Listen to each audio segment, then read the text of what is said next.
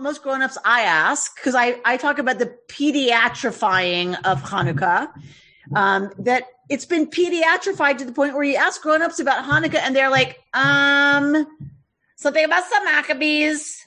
There was a fight. We won. They didn't kill us. Then we lit something that was supposed to be short, but it got longer, and we eat latkes and brisket. So if you're of Eastern European descent. So I love that y'all want to have a little bit, more sophisticated conversation about Hanukkah and the themes of Hanukkah and what it's about and why we should care. If we're not giving, if I don't get a present, why should I care? That's kind of what this class, that's the theme of this class. If I don't get a present, why should I care? So as always, you know how I work. Those of you who have studied with me, you know how I work. I work from here's historically how it came to be. Here's the context it was in. Here's how it developed over the centuries. And then here's what we need to think about what it means for us. That's what we're going to do tonight. And so Rebecca, thank you so much as always for being here, because she's going to help put some stuff on the screen. We're going to screen share some texts, and all that good stuff so that we can really look at the development of the idea of Hanukkah, and the actual ideals of Hanukkah as it has evolved. All right. So when we want to start the conversation about Hanukkah, what are we even talking about? Like, what are the events that we're talking about? When did they happen in history? And I got to tell you, it took me years and years and years and years and years and years of learning this over and over and over to remember it. I don't know why. The dates, the context, it just has eluded me forever. So I think I finally have it. But of course, I have notes in front of me because I still kind of forget. But what's important to remember is if you will take yourselves back to 334 BCE, 334 BCE, what happens during that period? Alexander the Great. That's the context where Hanukkah begins. Alexander the Great conquers the known universe, right? Any universe that our people cared about. Alexander the Great was the one who built an empire that included Judea. So that little space that we call Israel, that was absorbed into Alexander's empire. That's who ruled the land of Israel. Once Alexander shockingly dies, he dies shockingly young, everything is in turmoil, right? So Alexander's empire gets divided essentially into the Seleucid Empire. That's what we have in Syria, Iran, Iraq. That was the neighborhood of Israel back then. That was the Seleucid Empire. That's who takes over Alexander, the third of Alexander's empire that we're concerned with. There was Egypt. That was the Western division, the third that was the Ptolemies. And then you have his empire being divided, and there's naturally tension between them. So whoever's ruling needs to worry about, their area and who they're competing with and how these sections of Alexander's empire are going to deal with one another. There's battles, there's fighting, there's all kinds of craziness. The thing to know is that Alexander had been very gracious to the populations that he conquered. Very gracious. He said, here's the Greek way of life. Come join us. And guess what? The Jews said, okay, count us in. The merchant class, the aristocracy, royalty, and the priestly class all bought in to the Hellenizing influences of Alexander's Greece. It was intellectually open, intellectually, respectful. It was philosophically respectful. Judaism remained deeply impacted by Platonism and Aristotelianism. Maimonides was a Neoplatonist, a Neo-Aristotelian. Maimonides, how many centuries later, was influenced by Aristotle and Plato. That thinking is what's going on in Israel as part of Alexander's empire. It was very seductive. The intellectual Jews, the wealthy Jews, the folks who had some time and energy to spend on philosophical pursuits were very drawn to Hellenized Greece, or Hellenized, being Hellenized in general. Baths, spas, Lisa Simon, Korean spas, right, that we know and love, right? So the same attractions were in place under the Greek Hellenizing culture as are in place for us Jews right now in America. Exactly the same forces. Intellectually open, philosophically open to different rituals, different people's way of expressing, their relationship to these philosophical ideas, full acceptance in the broader culture, in the dominating culture, intellectual curiosity wedded to an appreciation of the body, of the physical. It was really attractive to the Jews of Israel who lived under Alexander. All right, so Alexander dies. The kingdoms get divided. Israel's in the Seleucid realm of Iraq, Lebanon, Syria, right? As it is still.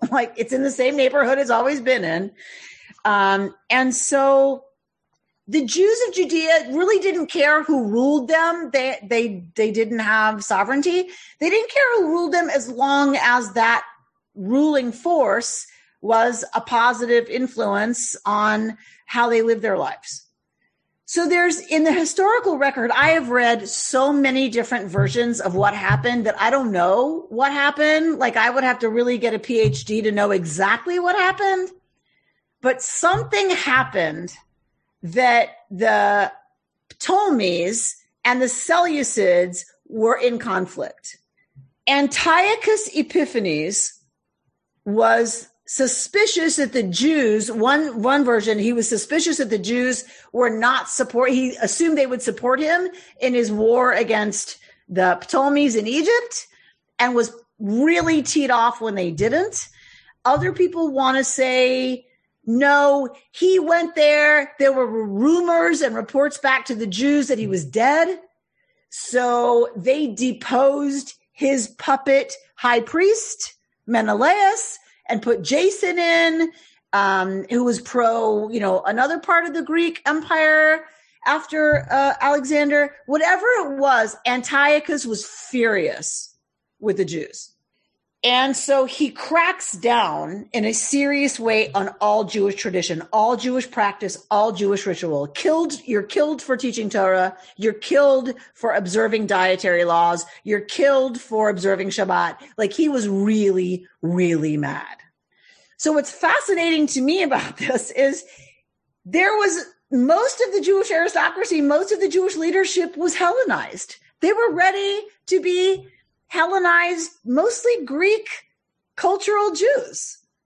What would have been left of Judaism, we could ask ourselves, had Antiochus not cracked it down? Because what happened when Antiochus cracked down is that the zealots, as we call them, but the folks who were really attached to Jewish ritual, attached to Jewish life, attached to going to church, they said, you can't stop us from going to church. You can't issue a mask mandate. We can't gather in public spaces. No way. So who was it who rebelled? A priestly family, Mattathias, and his Judas Maccabeus, right? We know this. He is the son of Matityahu, Mattathias, the priest from a priestly family. He wasn't in power. Mattathias was not in power. He was on the edge. He was a fringe Jew who insisted on the Jewish rituals, the Jewish right to practice those rituals. Remember that when the Hellenizers came in and the priests agreed to that, the temple became kind of a mix between Israelite cult religion and Greek gods and statues in the temple. It was agreed to by the priesthood, by the king. Had Antiochus not issued all of these horrible edicts, who knows what would have happened. But what we know is he did. And so Mattathias and his 5 sons led a revolt against this ruler who was making Judaism, not Judaism, it was Israelite practice of any kind, banned. So Maccabee, what does it come from? Maccabee, what does that mean? It really doesn't mean anything. Some people think it's initials for Mi Chamocha Ba'elim Adonai, who is like you among the gods, right? That it were the folks who were like dedicated to Mi Chamocha. There's no other way but this way, that said, we are going to rise up and we are going to overthrow this. Well, he didn't take that seriously. Antiochus, these little piddly, rebellious little people with payas and black hats, forget it. It's nothing. That's how they won. He was like, this is nothing. This is like a fly on my shoulder. So they won that battle. Well, that got the attention of not only Antiochus Epiphanes and his army, it got the attention of the locals who said, look at them. They beat the occupying army. Wow. So then when he turned more attention on the Maccabean revolt, they already now had the support of the population not living in the cities, the population living in the hills, living in, places where they knew the terrain. They could supply the Maccabean army, and the Seleucids had no idea how to fight on this turf, in this terrain. They knew nothing. The locals were not in support of them.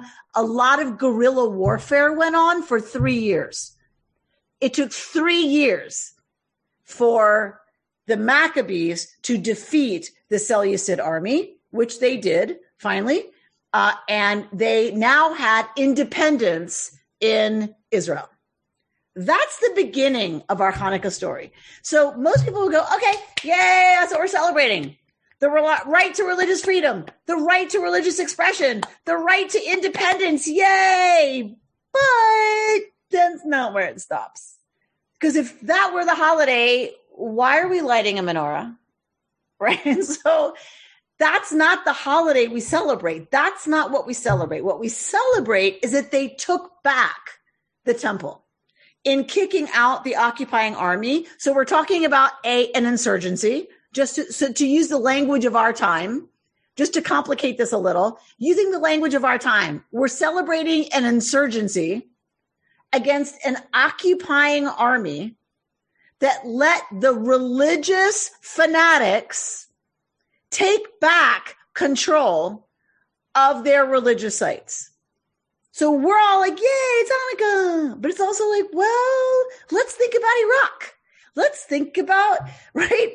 Let's think about some places we've been as an occupying army where religious fanatics want to annihilate us in order to institute Sharia law, right? So what we celebrate so easily, it's like not so easy. All right. So that's number one.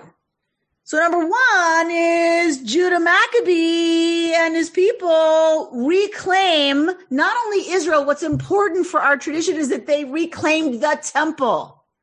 They could cleanse the temple of all of those horrible pagan things. And then once it was like cleared out of all that junk and all of the dross and all of the statues and all of the rubble from the fighting and all of the whatever, then they could rededicate it. If you're going to rededicate it, how do you do that? What do you do? We now took the temple back. We're going to rededicate it. What does that mean? They'd never lost a temple before to rededicate it. So what do they look to? They look to the first temple's dedication and the second temple's dedication. When did both of those happen? On Sukkot. Both the first temple and second temple were dedicated on Sukkot. How long is Sukkot? 8 days. There was an 8-day festival in each of the temples to dedicate the temple. The Maccabeans had been fighting in the hills during the season of Sukkot. So their favorite temple holiday, when you go and bring all your first fruits and all that stuff in the last harvest of the year. And remember, we talked about it this Sukkot. We talked about lulavim waving, all of these lulavim waving in the courtyard, right? What it meant for them to burn their underwear. The priests would burn their underwear in torches, and even into the women's quarter they celebrated, and like torches and dancing. And so it was a huge affair. So the Hasmoneans, the Maccabees, had missed that because they'd been fighting. So in the hills. So they thought, okay, first temple, second temple dedicated on Sukkot. We missed Sukkot. So let's do this. We're going to rededicate this temple that we've now taken back and gotten rid of everything that desecrated it. We're going to rededicate it and light that altar fire for an 8-day festival, just like Sukkot would have been that we missed. So on the 25th day of Kislev, that's what they did. They began an 8-day festival of rededicating the temple. So that's really where a lot of it should have ended. That's what we do. We celebrate victory, independence, freedom of religious expression. Yay! And that's our holiday. But that is not what most of us think about. Most of us think, not most of us, I'm just saying what we're taught is, wait, there's a miracle. Where's that part? Right? They made an 8-day festival. That's all there is in the book of Maccabees, by the way. That's all that's in the book of Maccabees. They made an 8-day festival. They rededicated the temple. They lit the fire. They made sacrifices. They returned to Israelite cult religion because they could. Yay! That should be the end of it. Because Hanukkah did not stop there. It was kind of minor. All right, that's a thing we remember. That's a thing we commemorate. Okay, but that's not a really big deal. Why did it continue? It's like us celebrating 4th of July. Okay, yes, independence. Yay, we won. We get to be who we are now as Americans. That's great. That should be it, really, what we do on Hanukkah. The reason it's not it is it wasn't America. Israel did not stay independent. Israel did not become its own sovereign nation for very long. The Hasmonean dynasty, the king was the same as the high priest. That's already against the rules of Deuteronomy. So what the Maccabees put in place as the leadership of Israel was already against the understanding of the division of powers. Those of you who studied Deuteronomy with me this past year know exactly what I'm talking about. The king and the priest and the judiciary, they all need to be separate branches as checks and balances on the system.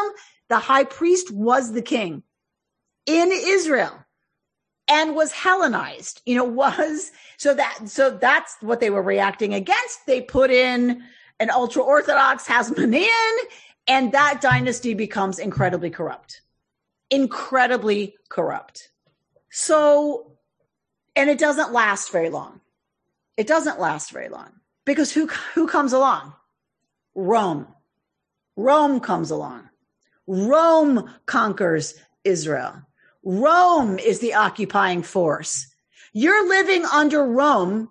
You support the Bar Kokhba rebellion against Rome, just like you would have supported the Maccabees. And what happens? What's the result of that? The result is the destruction of the temple and the exiling of the Jewish people.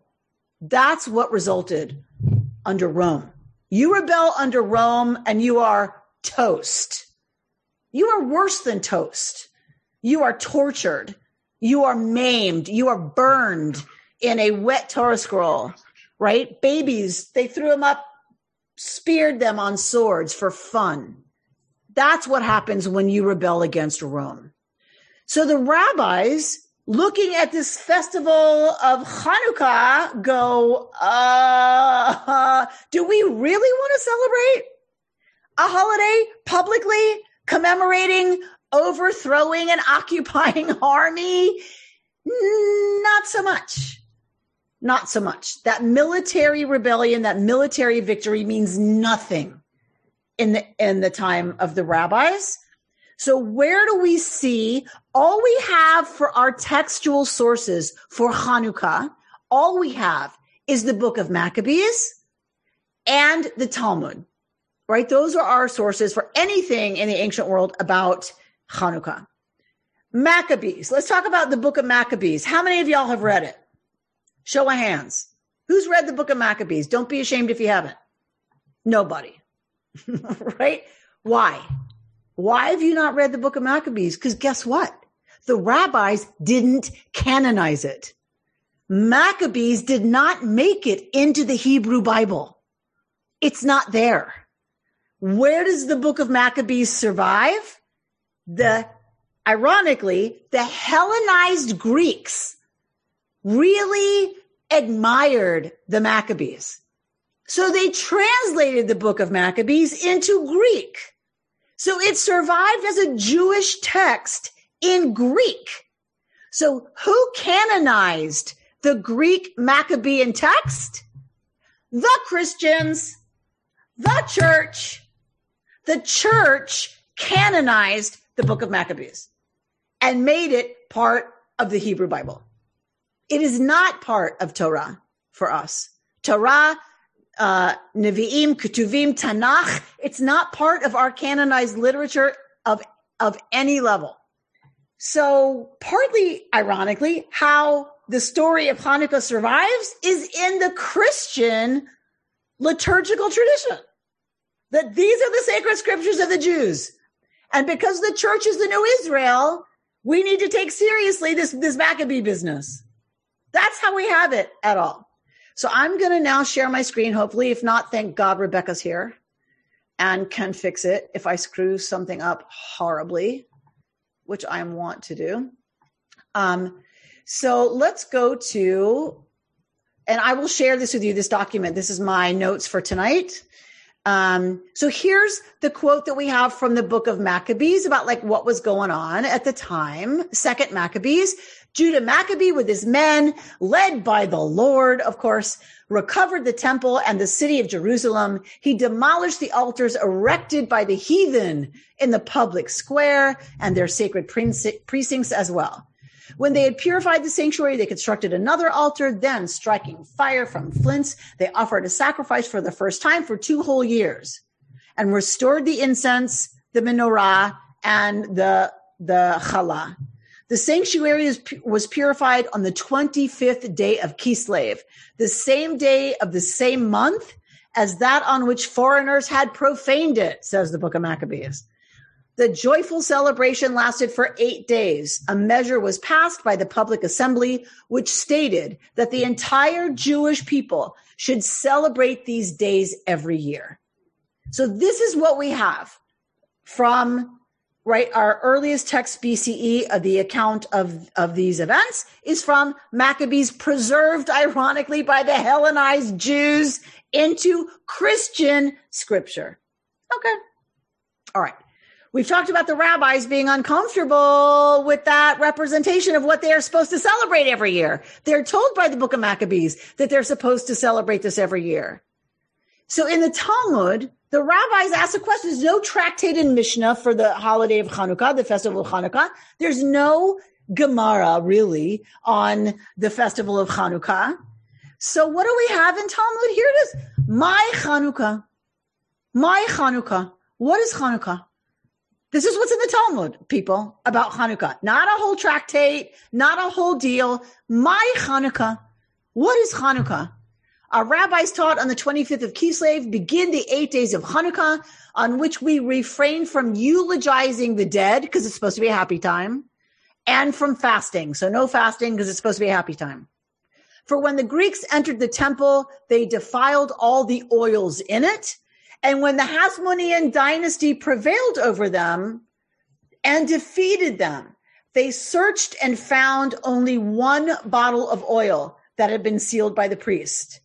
It contained only enough for 1 day's lighting, but a miracle was brought about with it, and they lit from it for 8 days.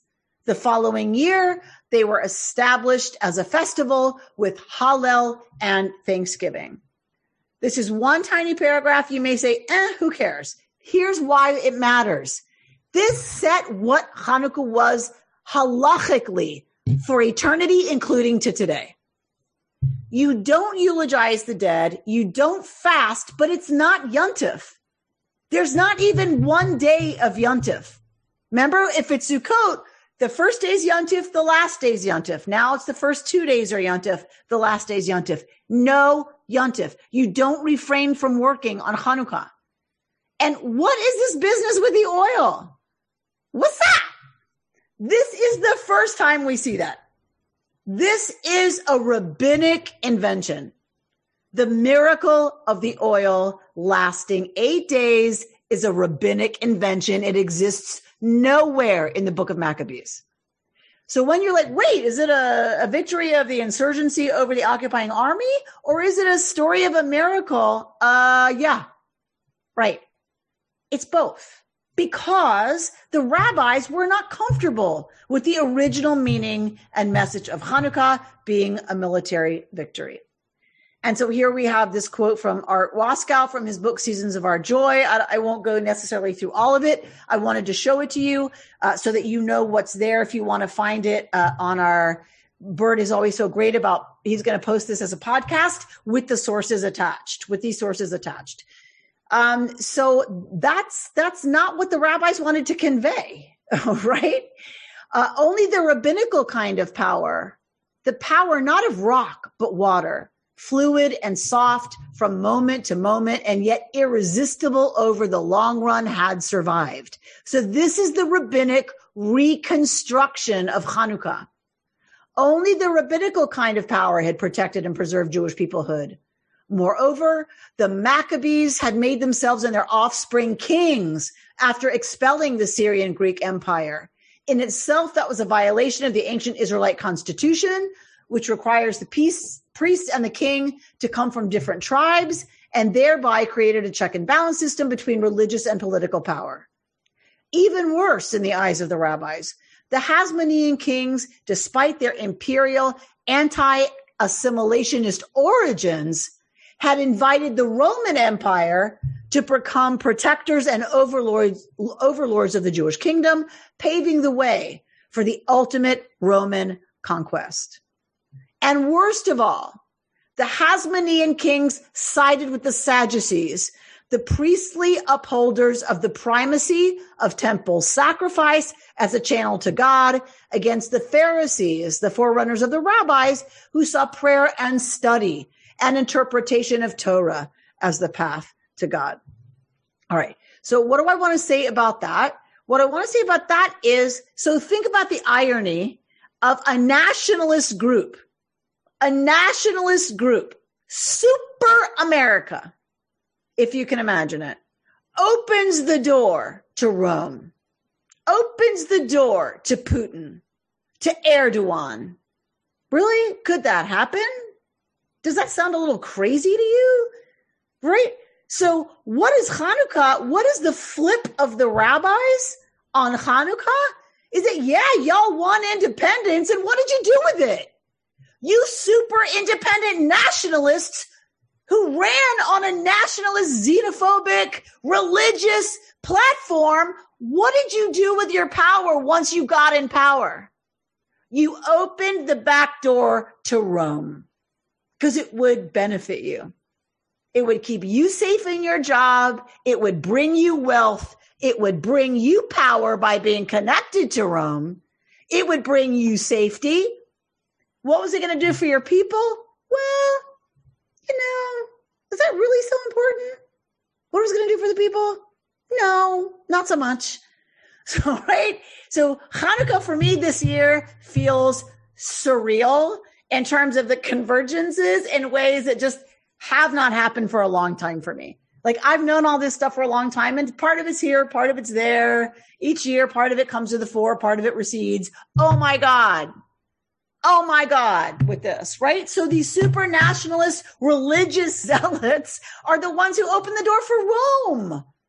Rome, who eventually obliterates Jewish sovereignty in the land and should have, at that moment, obliterated the Jewish people. Because temples destroyed, Jerusalem was blown up, and everyone was exiled. All right. I don't want to spend too long on any one idea because I have so much I want to tell y'all. I have so much I want to share with you. Okay.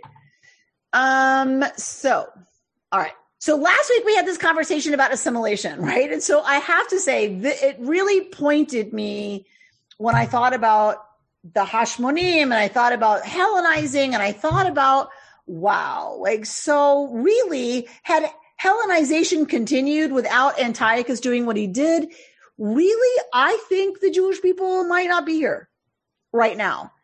But the disturbing part of that question for me, the disturbing part of that is, if there isn't active anti-Semitism, what holds the Jewish people together in an environment of religious freedom, acceptance, philosophical openness, cultural seduction of great, wonderful things, wealth, an appreciation of the body? We love all of that.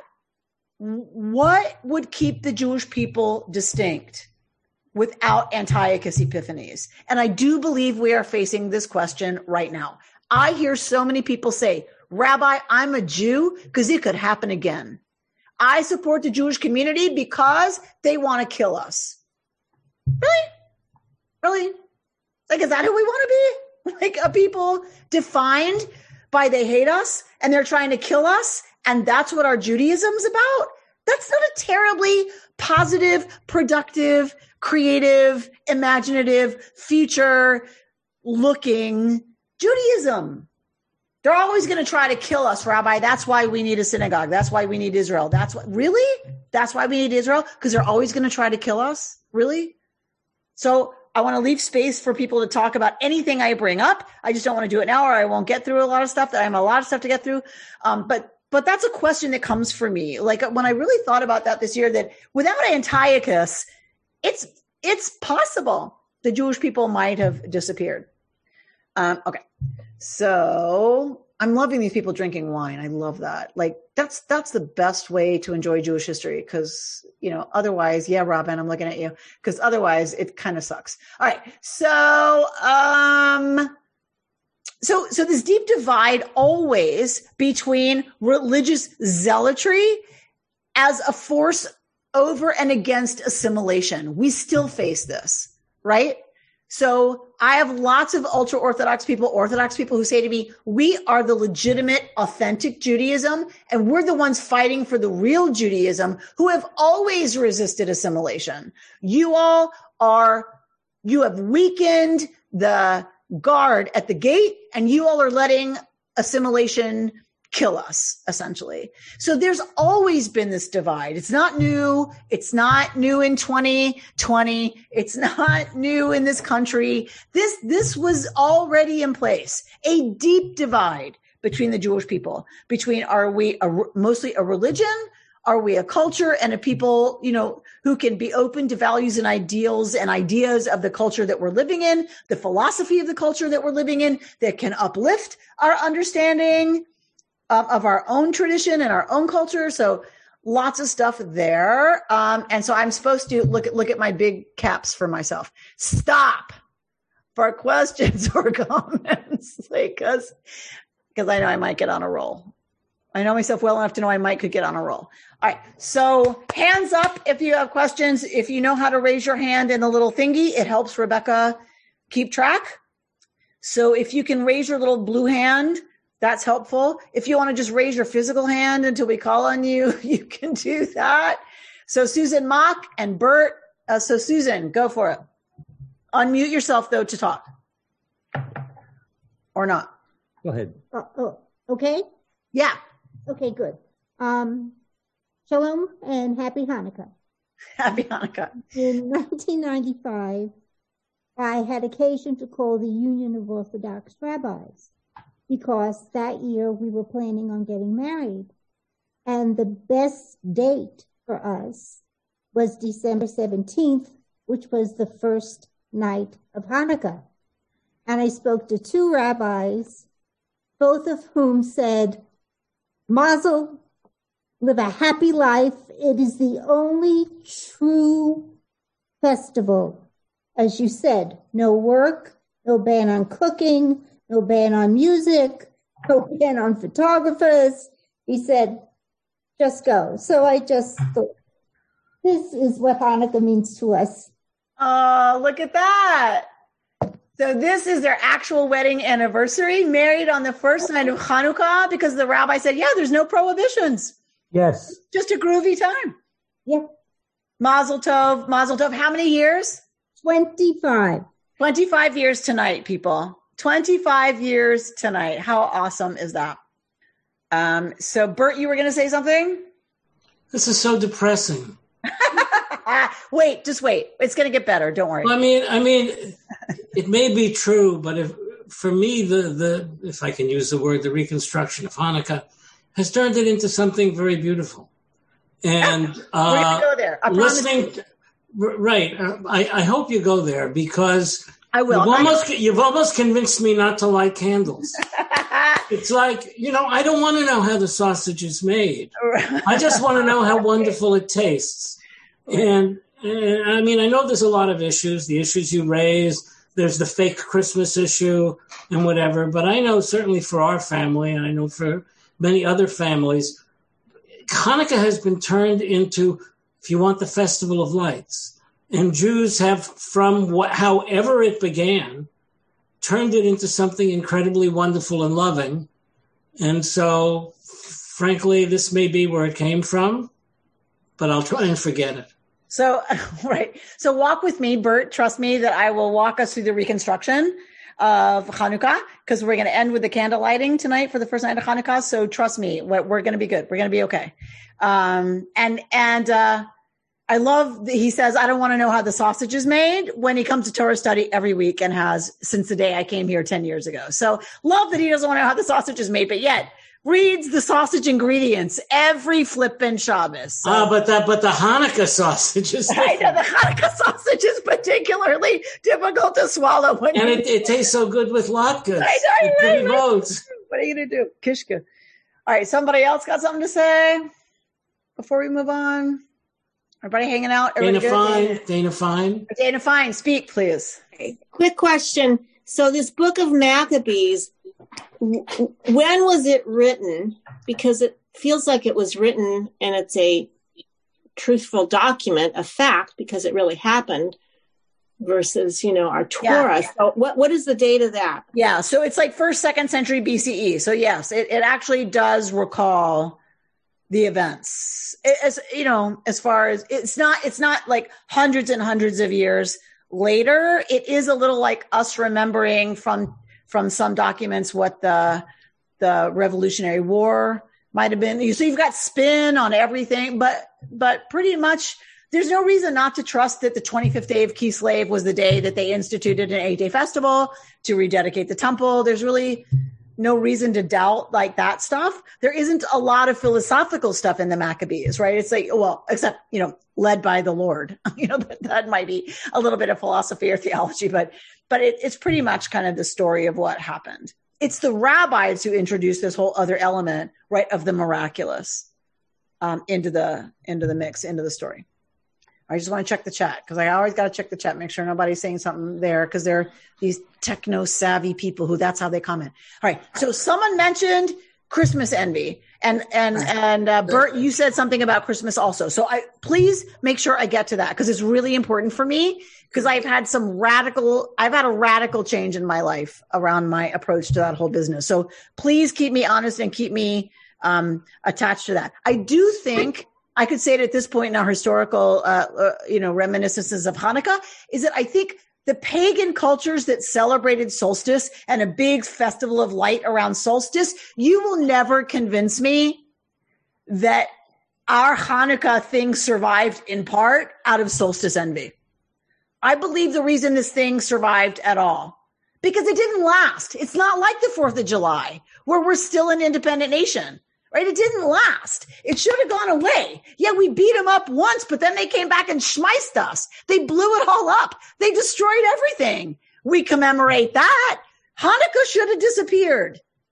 Really, think about it. Once the second temple was destroyed, we were dispersed. Jerusalem was literally blown up. All that oxygen in the stone was lit on fire and it blew Jerusalem up. When that happened, Hanukkah should have gone away. Who cares that once upon a time we won independence? We're not independent. We don't even have access to our land. We can't even go there. So I do believe part of how it survived at all was solstice festival envy by the Jews. Everyone had something going on around solstice. And so the Jews, I do think it fueled part of the survival of our tradition. All right. So I got to get to helping Bert. I got to help him out here. All right. So we've stopped for questions. Solstice envy. Look at that. Look at that. I even addressed it before it came up on my notes. Look at that. All right. So this idea that lighting the menorah in the temple was one of the central rituals. When you're going to rededicate the temple, what do you need to do? You need to light a fire on the altar. And part of the regular practice, the ritual in the temple was lighting the menorah, the 7-branched menorah. That was a part of the daily temple ritual. That's what they could do again on the 25th of Kislev, was light the menorah, the 7-branched menorah in the temple. Not to be confused with the Chanukiah. The menorah we light 9 candles for Hanukkah. Okay, so stay with me. So they could reinstitute the practice of lighting the menorah in the temple once they won victory. All right. So they rededicate it. It's an 8-day festival, yada, yada.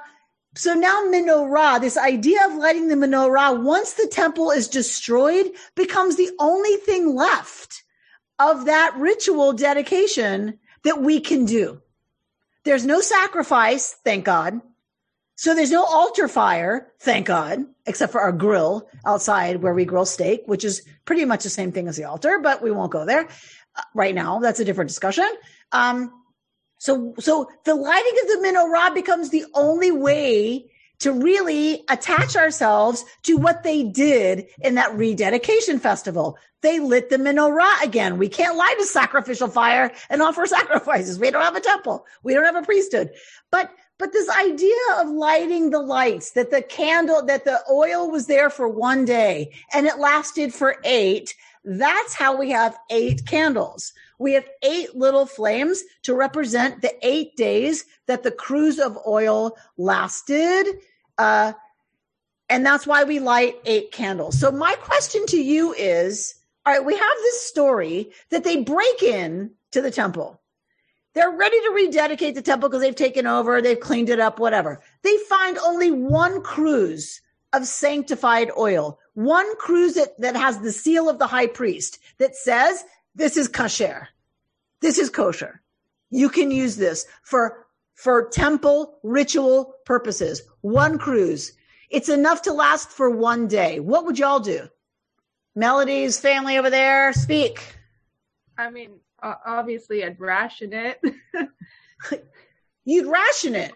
You don't have enough. You don't have enough for 8 days. So we'll do an hour a day of flame, right? So one idea would be to ration it, to say, we don't have enough oil for 8 days. So let's light it for 1 hour or 2 hours. I'm not a good math person, as you can tell. 3 hours every day for 8 days, we're going to have flame, and that's all we can afford to do. Okay, that's one option. What's another option? What would y'all do? Go to Costco and buy more? Go to Costco and buy more. If you can't buy this at Costco, you can only get it from a high priest, and it takes 8 days to purify more. What would you do? Light it only at night to give light. Light it only at night to give light, but it won't last all night for 8 days. So you pick what hour of the night? Is it when we go to bed? Maybe we say when we go to bed, we're going to light it for 3 hours, put it out so we have 3 hours the next night. Okay. Wait till the last night. Maura Tanzer. See, this is why I love this woman so much. I love this woman. Wait. You just wait till there's more oil purified. You wait the 8 days till you have enough oil to last for an 8-day festival. She's so practical. Whenever people I'm getting animated. My coach would say you're getting really animated. So I'm going to take a deep breath and settle down. Miracle. But I'm excited. Cause Maura's right. Right. It's so Jewish. It's wait, What are we going to do? I don't know. We can light it in the day. We can light it a little in the night. We can light a little bit of a time. Right? And so when I, as a rabbi, was dealing with Jews, I would call Maura as the president. And say, now I call her all the time since she's not president, and say, Maura, what am I not seeing? Like, there's something I'm not seeing. There's something we're not coming up with here. And Maura goes, why don't you just wait till there's more purified oil? Hello? People, that's all they had to do. Sukkot was over. Sukkot was gone. All they had to do was wait 8 days till there was more purified oil. They could have purified as much as they wanted to in 8 days. But they didn't do that. Maura, why do you think they didn't do that? What's that about? Okay, you're going to roll your eyes, but it didn't happen. The rabbis made it up. So this one, it didn't happen, but the Exodus. Okay, so that's another conversation we'll have on your back porch. I understand, but you said that the rabbis made up this story. Why would they make up the story that they discovered one cruse of oil and lit it anyway for an 8-day festival when all they had to do was wait? Because it's all about Maccabees look dumb. It's all about the same story over and over again. You have to put the first foot forward, like the parting of the sea. You have to have faith. There's my Maura Tenzer. You have to put the first foot forward into the sea, or it cannot part. The miracle of the sea parting cannot happen if you don't take the first step. It's so Jewish. We don't have enough oil. Ay, Vezmir, what are we going to do? Ganish, Ganach, what are we going to do? Light it anyway. Right. Right? We take the first step anyway. So solstice, I talked about solstice envy. Let's talk about solstice for a minute. What does solstice celebrate? What is solstice about?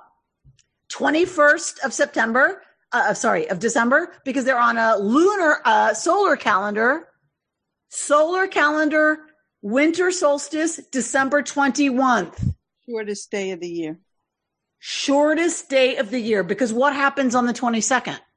The light starts to come back, and you have the days lengthening. You have what? You have the return of the light, the return of the sun, S-U-N. Yes? That's what pagans celebrated. That's what Jews kind of like, well, we need something too, don't we, with light and fire this season? Right? Yeah, of course, because it's dark and it's scary. And in ancient times, and for many peoples in this world, still it's really scary. So darkness is all about scary, lonely, dangerous. Yeah. So we all need rituals of light around that. Solstice is what the pagans chose. The days are getting longer. The sun has returned. What do the Christians do? The sun, S-O-N, has been born and will return. The light of the sun, S-O-N, that saves the world has come into the universe on the 25th day of the solar month of December, meaning the light's already started to return because it's after solstice, right? That's when everybody celebrates. When do Jews celebrate? The darkest time of the darkest moon of the lunar month, the darkest month of the solar year. The Jews light one tiny little flame when there's no evidence the light will ever come back. There is no evidence the days are getting longer. There's no evidence it's going to be okay. There is no evidence. There's no proof. There's no even hint that it's going to be okay. That's when Jews celebrate their festival of light. How much do we love that? How much do we love that? We don't wait for evidence. We don't wait for proof. We don't wait for, we trust and know it's going to come around because it's the solstice, it's the sun, and then the sun, S-O-N, it's going to be born and we're going to be saved. Not Jews. Jews don't look to this season and say we're going to be saved. Jews say light the first candle. Light one tiny little flame. That's all. That's all you're asked to do. When it's hopeless, when it's scary, when it's dark, when you think there's no evidence that it's ever going to get any better, just light one tiny little flame. That's it. That's all you're asked to do. But if you do that every night for 8 nights, what happens? You create a menorah, something that brings and gives a lot of light. And just one tiny flame. If you keep doing that over and over, says the practice of Hanukkah, one little flame doesn't dispel a lot of darkness. True. But if you keep doing that, if you add to that, if you light flames off of that one, it's ad infinitum. You can light as many torches off one little flame as you want, and it doesn't diminish the first flame. That's what Hanukkah is about. I told you to trust me, Bert. That's what it's about. It's not that we're going to win the war. It's not that we're going to be independent. It's not that we're going to get the temple back. It's not, that's not it. It's dark out there, people. It's dark. And so we're asked to light one little flame. But if we do that over and over and over again, what the 8 nights of Hanukkah teach us is that we create something that dispels a lot of darkness. If we just keep doing that little bit over and over and over and over again. And if 8 nights gives us that, imagine a lifetime of lighting little flames, lighting just what we can. And when it's darkest, that's what I love. Jews are so different than everybody else. I love this. It makes me crazy because I live and work with Jews. It makes me crazy. And it is the beauty of what it means to be part of this people, is that we are not Dafka, the ones that celebrate the light returning. We are not Dafka, the ones that say the Savior is going to come save us. That is not who we are. We're like, nope, it's pretty dark. It's pretty cold. It's pretty awful. Remember, those Jews are in Russia. They're in Poland. They're in really cold places, saying this is really bad. Cossacks are coming. We have no control. Auschwitz, wherever you want to put it. It doesn't matter. Jews say it's dark out there. People are vulnerable, and we're aware of that. It's so just one little flame. That's what we're asked to do. Night after night after night after night. Day after day after day after day. That creates something that dispels a huge amount of darkness. Ann Roberts, speak to us. I'm wondering how much it is sort of similar to the notion of the lighting the candle by the time you get to the 8th one, that it's almost akin to the Havdalah candle. I totally agree. So what's interesting is that the rabbis discuss this a little bit, not the older rabbis, like current, the Kabbalistic, mystical tradition discusses this. So if we say 2 little lights on Shabbos, begin Shabbos, then Havdalah is you bring those wicks together and you make a torch. So shouldn't we kind of do that with Hanukkah? That, you start with 1 wick, but by the end, you end with a 8-wicked candle that's like a huge flaming torch. Wouldn't that be the way to do it? But here's the thing. The spiritual teaching that they have is that it's about each discrete, individual, tiny act, each individual day, each individual night, each individual person, each individual thing we choose to do or not do. Those are separate. I was thinking it in a slightly different way, though. I was thinking in terms of the 8 candles become a community.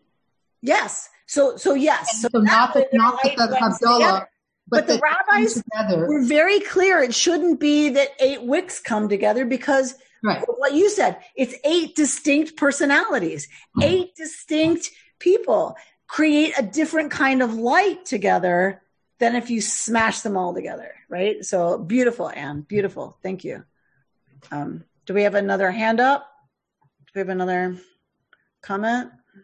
I think we all need to look at Jackie Madoff's background for a while. Amy, excuse me. Yes. Where did the idea of a gift for every night of Hanukkah come? Christmas. Oh. That came from Christmas. So this leads me into what I was going to talk a little bit about I've changed a lot on this. When I was younger, I know it's going to be hard for y'all to believe, but I was a bit of a zealot. I know. It's very difficult to believe. I was a bit of a zealot saying, like, what the heck? Like, nobody knows what Hanukkah's about anymore because of these stupid presents. It's all about presents. It's all about the kids. We've pediatrified Hanukkah, which is why I'm offering this class, by the way. We've pediatrified Hanukkah. Adults don't understand anything about it. Why should they bother lighting candles? Because it's all about presents for the kids. And like, what is that? Materialism, blah, blah, blah, blah, blah. So Winnie, the quick answer to your question is Christmas. And my liberal, I'm talking liberal, forget the fundies. They probably have the same idea, but I'm talking even my progressive liberal Christian colleagues are horrified by the materialism of Christmas. They are horrified. They are like, this is not what Jesus wanted for his birthday. I can promise you, say my Christian colleagues, this is not what Jesus would want. Jesus would want you giving all of that material stuff to the poor. Jesus would want you have you give that to the least among us, right? Because that's, in his teaching, that's God. The least among us is who represents God. So give it to them. So my liberal Christian colleagues are horrified by Christmas. And so they actually had a lot of sympathy when I said, Hanukkah, are you kidding me? Nobody knows what Hanukkah is. Nobody. It's all about presents and whatever and whatever and whatever. I know it's hard to believe because I said that with such strength and passion, but here's how I've softened. I do think that solstice festival envy, lighting the light in the dark, is a human need. It is a human need. And that's why there are so many pagan traditions that have something about lighting a fire in the dark. So why not a Jewish one? So why can't, if we were like the pagans looking to do that and we could kind of incorporate some of that, why not? Okay, so our kids are being raised in competition with Christmas, which, let's face it, is one of the biggest ridiculous materialization of any idea that ever existed. What do we say to our kids? You're observing the light of the soul and the spirit and the mind. And so you don't get a present because we are like, are you kidding me right now? Like, what Jewish families would be like, so yay, we're celebrating the light of courage, the light of independence and freedom. We're celebrating, one little light every night contributes to lighting the world. Really? Is that really going to work for our kids? No. They live immersed in a culture that is awash in Christmas materialism. So we also have a festival of light in the darkness. It celebrates something different than we're sinful and need to be saved from that so we don't burn eternally. We have a different idea. Here's our idea, and you'll get a present and lots of presents. I don't know. I've kind of softened around, why wouldn't we give our kids something that's our tradition, or else what's going to happen? If we don't have something where we give them presents too in December, celebrate light in December, celebrating joy in December, what are they going to have? So I don't know. And I'm not wedded to this because it's a recent softening. But I do feel like my kid, now that she's not getting presents on Hanukkah, we light the menorah. Does she really connect to Hanukkah? No. She's going to be here for the 7:00 candle lighting, which for me is a score around parenting more than anything else. It ain't about her loving Hanukkah. Right? So, okay. But when she was little, she loved Hanukkah. And so it's like, I don't know. I've been mixed. I was really against it before. I'm mixed through some of parenting a young child. And now I just feel like, okay, whatever it takes to celebrate light in the season of darkness. Let's just do it. Everyone's doing it. Let's do ours. We have blue lights. They have red and green lights. Fine. That's fine. Great. Let's do ours. Thank God we can. Right? In that sense, it's a remembrance of the original meaning of Hanukkah. Thank God we live in a time and a place where we can put up blue lights that say to everybody, we're Jewish. This is not a Christmas family. So yeah, you might say, well, lights are already a celebration from a Christmas perspective. Okay. Yeah, maybe. But if you put up blue lights, what you're saying is, I get it. I see y'all. We're not that. We're doing our own thing. I don't know that that's such a bad thing. I don't know. What does the blue symbolize? Greek influence? No, actually, it's the colors of the Israeli flag, the blue and white of the Israeli flag. The Israeli flag, blue and white, is about a talit. The image is a talit, which is white. And the rabbis overruled it, but originally the tzitzit on a talit had a ptil techelet, a strand of blue that had to go in the tzitzit. So blue and white became the image of the flag, was like it's a talit. There should be blue in it and white in it. Anything else anyone wants to say or ask before we go on? Because yes, I'm going on, people. We're going on. So hang on. All right, here we go. Oh, I have a question. Yes. Hi, it's Anna Faye here. Hi, Anna Faye. Hi, sweetie. So my question was about the moon. You said, Hanukkah happens at the darkest bit of the moon. Is that a consistent thing? Yes. So we go on a lunar calendar. And so the 25th of the lunar month is the darkest time of the moon. It's when it's waning. Right? It's full moon at the 14th of every month. That's why Sukkot, Pesach, all of those holidays happen on the 14th because it was a pilgrimage festival. You needed the bright moon so you didn't run into each other. Because there weren't enough hotel rooms in Jerusalem for a pilgrimage festival. You needed a light in the sky so that you could all camp and not run into each other. So that's why it's on the 14th of the month. But then that means the 25th of the month, you're going into the darkest part of the moon, into the newest moon, which is also dark. Day 28 is the end of the lunar month, right? And then day 1 is zero moon. The 28th is probably zero moon. Day 1 of the next month is a sliver moon. That's when we celebrate Hanukkah. The darkest moon, the smallest moon cycle of the darkest lunar month and the darkest solar month of the year. But of course, hidden in there, good Anna Faye that you had a hint of this, hidden in there is, okay, but the light is coming back. The moon's going to wax again. Hanukkah spans the waning and the waxing of that new moon. So we span Rosh Chodesh. We span the moon coming back, but the moon it's the darkest it's going to be all year for that 8-day period. I have a thought. Yes, please. The act of lighting a candle is a focus, one where you focus, and also an empowerment. So wait, say that again. It's where it allows you or makes you focus. And it's also an empowering act. To do what? To either make light out of the darkness or have faith in something happening, that there's a strength in your prayer. I'm thinking of the word, but it enhances a faith-based act by the physicality of it and the specificity of it. Nice, Mary. Well said. Thank you. And from Melly's home, that giving gifts is not inherently a bad thing. People get crazy with it for sure, but it doesn't have to be a bad thing. And so I think that's really important for us to remember and hear. Who kind of resist the materialism around this season is, for my kid, she loved Hanukkah as a little kid.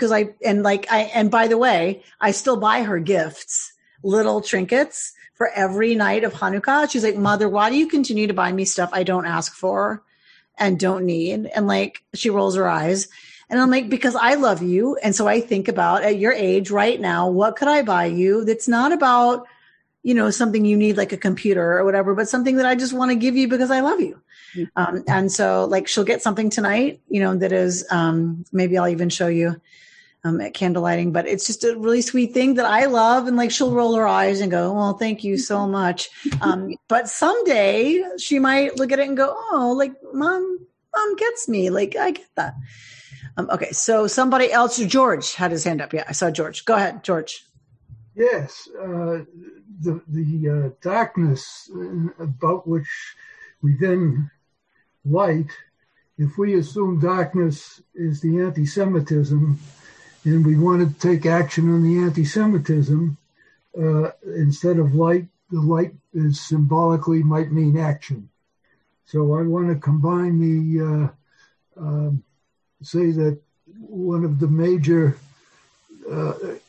things against Judaism now is assimilation, and that the anti-Semitism that is increasing will pull the Jewish nations, the Jewish people together again. All right. So George says Antiochus Epiphanes saved the Jewish people.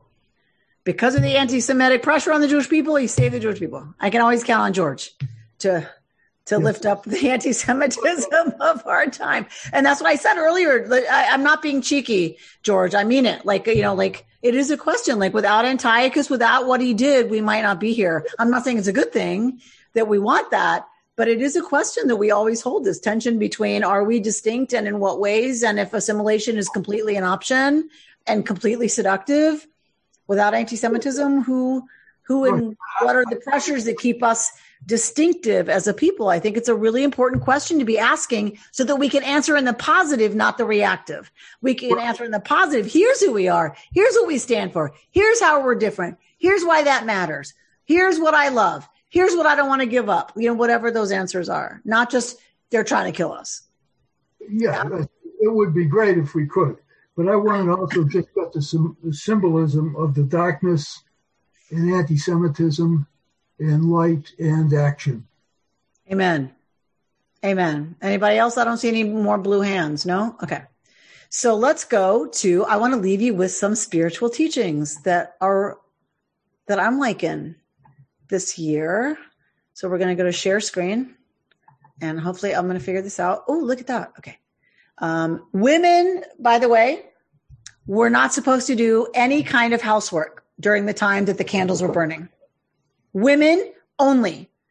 So the Rashbam and Tosafot start arguing about why is that? Why is it only women? Well, we were all saved kind of passively. And Tosafot says that can't be. Then why does it only say women aren't supposed to work while the candles were burning? It must be from some unique thing that women contributed to the miracle.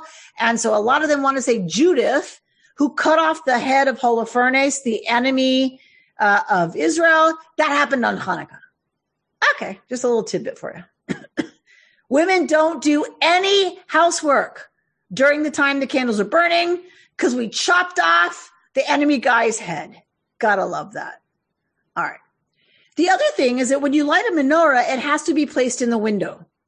A menorah is supposed to be placed in the window. Why? Leforsem et mitzvah, to make famous the mitzvah, to publicize, not the mitzvah, to publicize the miracle of Hanukkah, to publicize the miracle that the little bit of oil can last longer, that the little bit of light that you think won't make it can make it. And so I just love this quote from Rabbi Michael Strassfeld, my colleague, and I'm so pleased to say my friend. He wrote the Jewish catalog, the original Jewish catalog in the 70s, if y'all remember that, if you're that old. By lighting the menorah, we ignite the flame in our souls, the sparks that cannot be extinguished, that will burn not for 8 days, but for eternity. We place the menorah in our windows to be visible to those passing by, just as our inner light must shine against the darkness of evil and indifference, and must kindle the spirits of our fellow humans. The menorah reminds us of the miracle that no matter how dark life may be, there remains a source of light deep within us. The light in our souls reflects and refracts the light from the one who is all brightness, right? If we don't need to hear that now, I don't know when. And that was not written recently. All right. So there's an argument about how to light the menorah in the Talmud. Do you start with 8 candles and go down? Or do you start with 1 candle and go up? The school of Hillel says you start with 1 candle and you increase the light. The school of Shammai said, nah, you start with 8. 8 days are Hanukkah, and each day that goes by, there's one less day left of Hanukkah. Why would you start the other way? We take it for granted. But of course, there was an argument, because it was not evident. You've got 8 days of Hanukkah. Take one away because one's gone. Take another one away because another one's gone. That makes sense. That makes as much sense as what we do. All right. So there's a debate in the Talmud between Hillel and Shammai about how the candle should be lit. Hillel says that we should light one the first night, 2 the second, and so on. Shammai says that we should start with 8 candles the first night, then light 7 the second, and so on. I would suggest that Shammai is following his general overriding principle to tell the truth. The truth is that we live in a world of ever diminishing expectations. The moment we are born, we begin to die. Each day brings us one day closer to our last day. For Shammai, truth is the ultimate value. So he says, don't try to hide from it. Don't try to sugarcoat it. We're losing a day every day of Hanukkah. That's how we live our lives. We're losing a day more every day. The deeper truth. For Shammai, truth is the ultimate value. Similarly, for Hillel, there's a deeper sense of truth at issue here. The deeper truth is that our lives become ever richer and fuller with the passage of time, not increasingly diminished. The light of Hanukkah reminds us of the potential that lies within each moment. The present can be filled with light, and that light can increase no matter where we are in the span of our lives. Like life, light can pierce any darkness. How much do we love that? Right? How much do we love that? Because both are true. Both are true. We're one day closer to death every day we live. We got one day less every day we live. But is that how you want to focus your time and energy and attention, or that we got one more day? I get one more day to do this. Mary Rappaport, I know how you feel about this. I know how you've talked about, right, the anniversary of your diagnosis that you've said every year. For you, it's an anniversary about I get another year. I get at least to see the start of another year. Those of us who miss people who say, yeah, like every day is a day I miss them. It's a day that they light my life. It's a day, it's right. It's where we put our focus and attention. All right. So the other tension in Hanukkah is Maccabee versus Rabbi. Military victory, strength, might, conquering over, right, the rabbinic interpretation, which is it's a miracle. So I love this from Art Waskow, Seasons of Our Joy. When Hanukkah is seen as the moment when light is born from darkness, hope from despair, both the Maccabean and rabbinic models fall into place. The Maccabean revolt came at the darkest moment of Jewish history, when not only was a foreign king imposing idolatry, but large members of the Jewish community were choosing to obey. The miracle at the temple came at a moment of spiritual darkness, when even military victory had proven useless, because the temple could not be rededicated in the absence of the sacred oil.